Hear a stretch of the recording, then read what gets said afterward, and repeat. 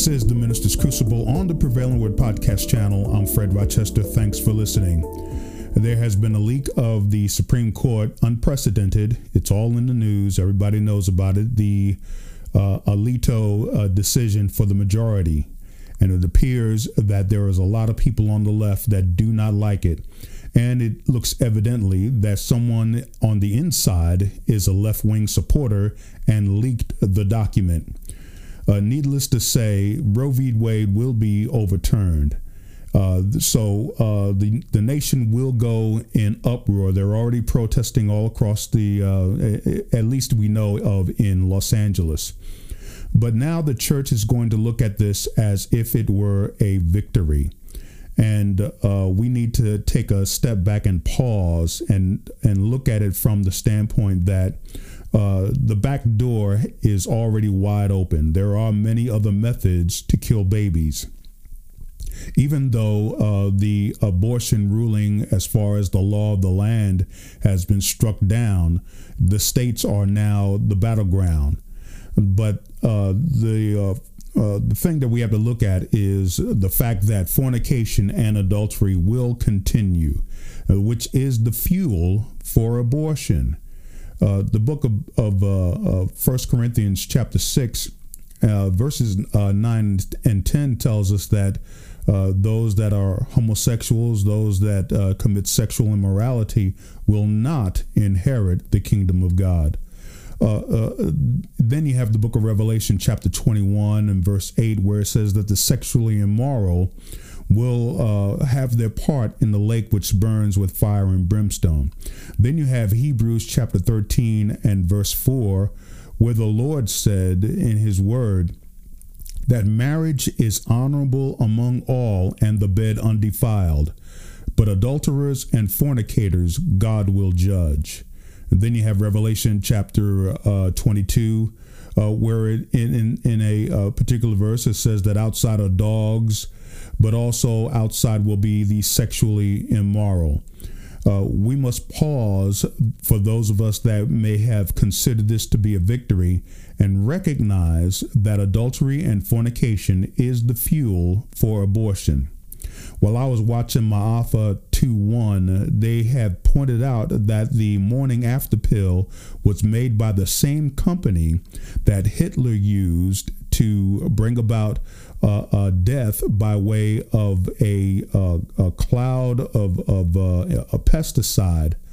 And Zyklon B is what it was called. The same company has made the morning after pill, where it induces a miscarriage. And so they don't count that as abortion. They just count it as a way in which they can start a miscarriage.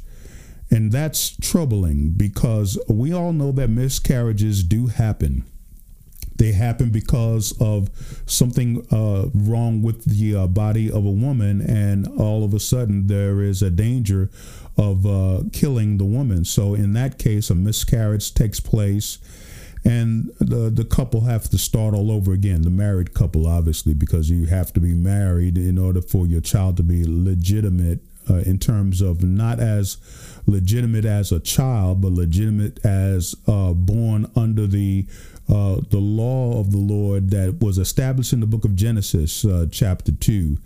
That, when man and woman gets married and have children, the child is legitimately in the family. And so the morning after pill stops the process of the pregnancy. And so we have to understand that in the back doors of society, they will continue to use methods and means to stop a pregnancy and, in essence, kill a baby.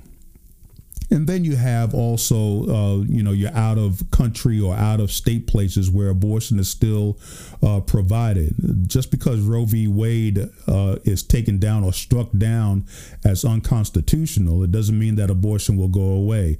The battleground is now in the states.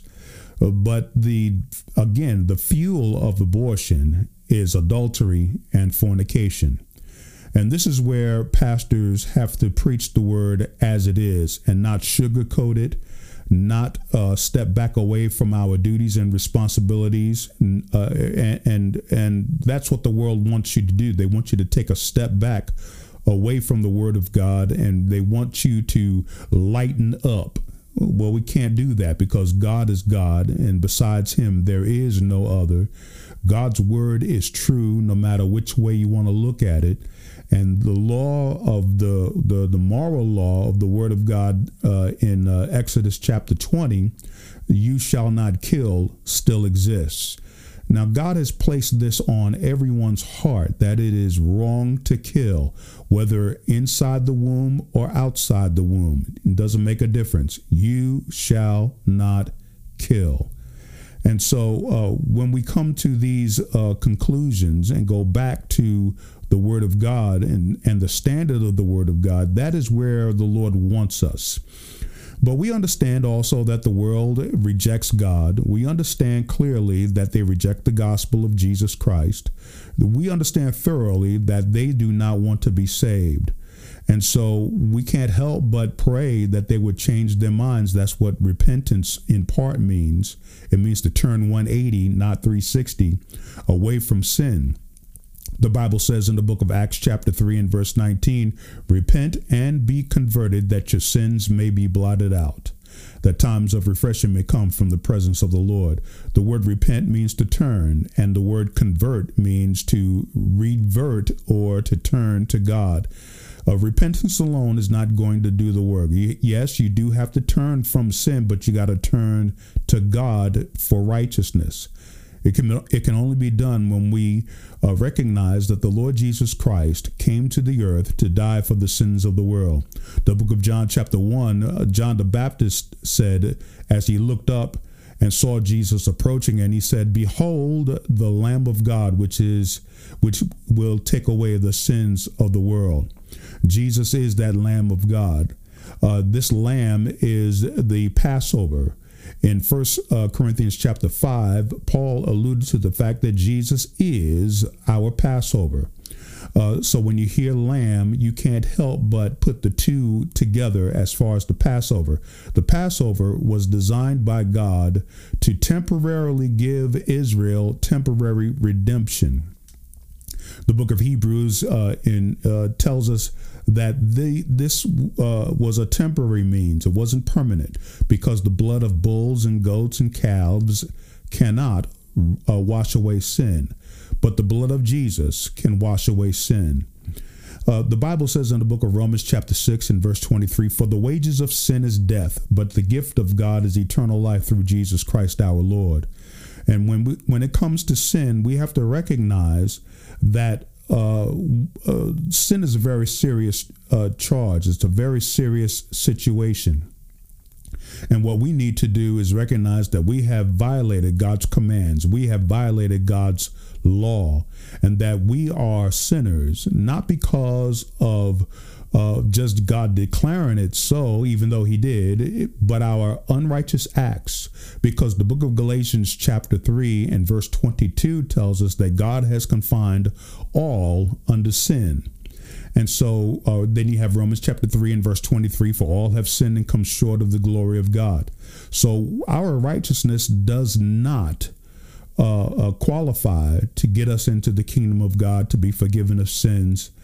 We have to trust in the Lord Jesus Christ, what he has done for us on the cross, in that he sacrificed his body and his blood and shed his blood for the remission or the releasing of this bondage of sin.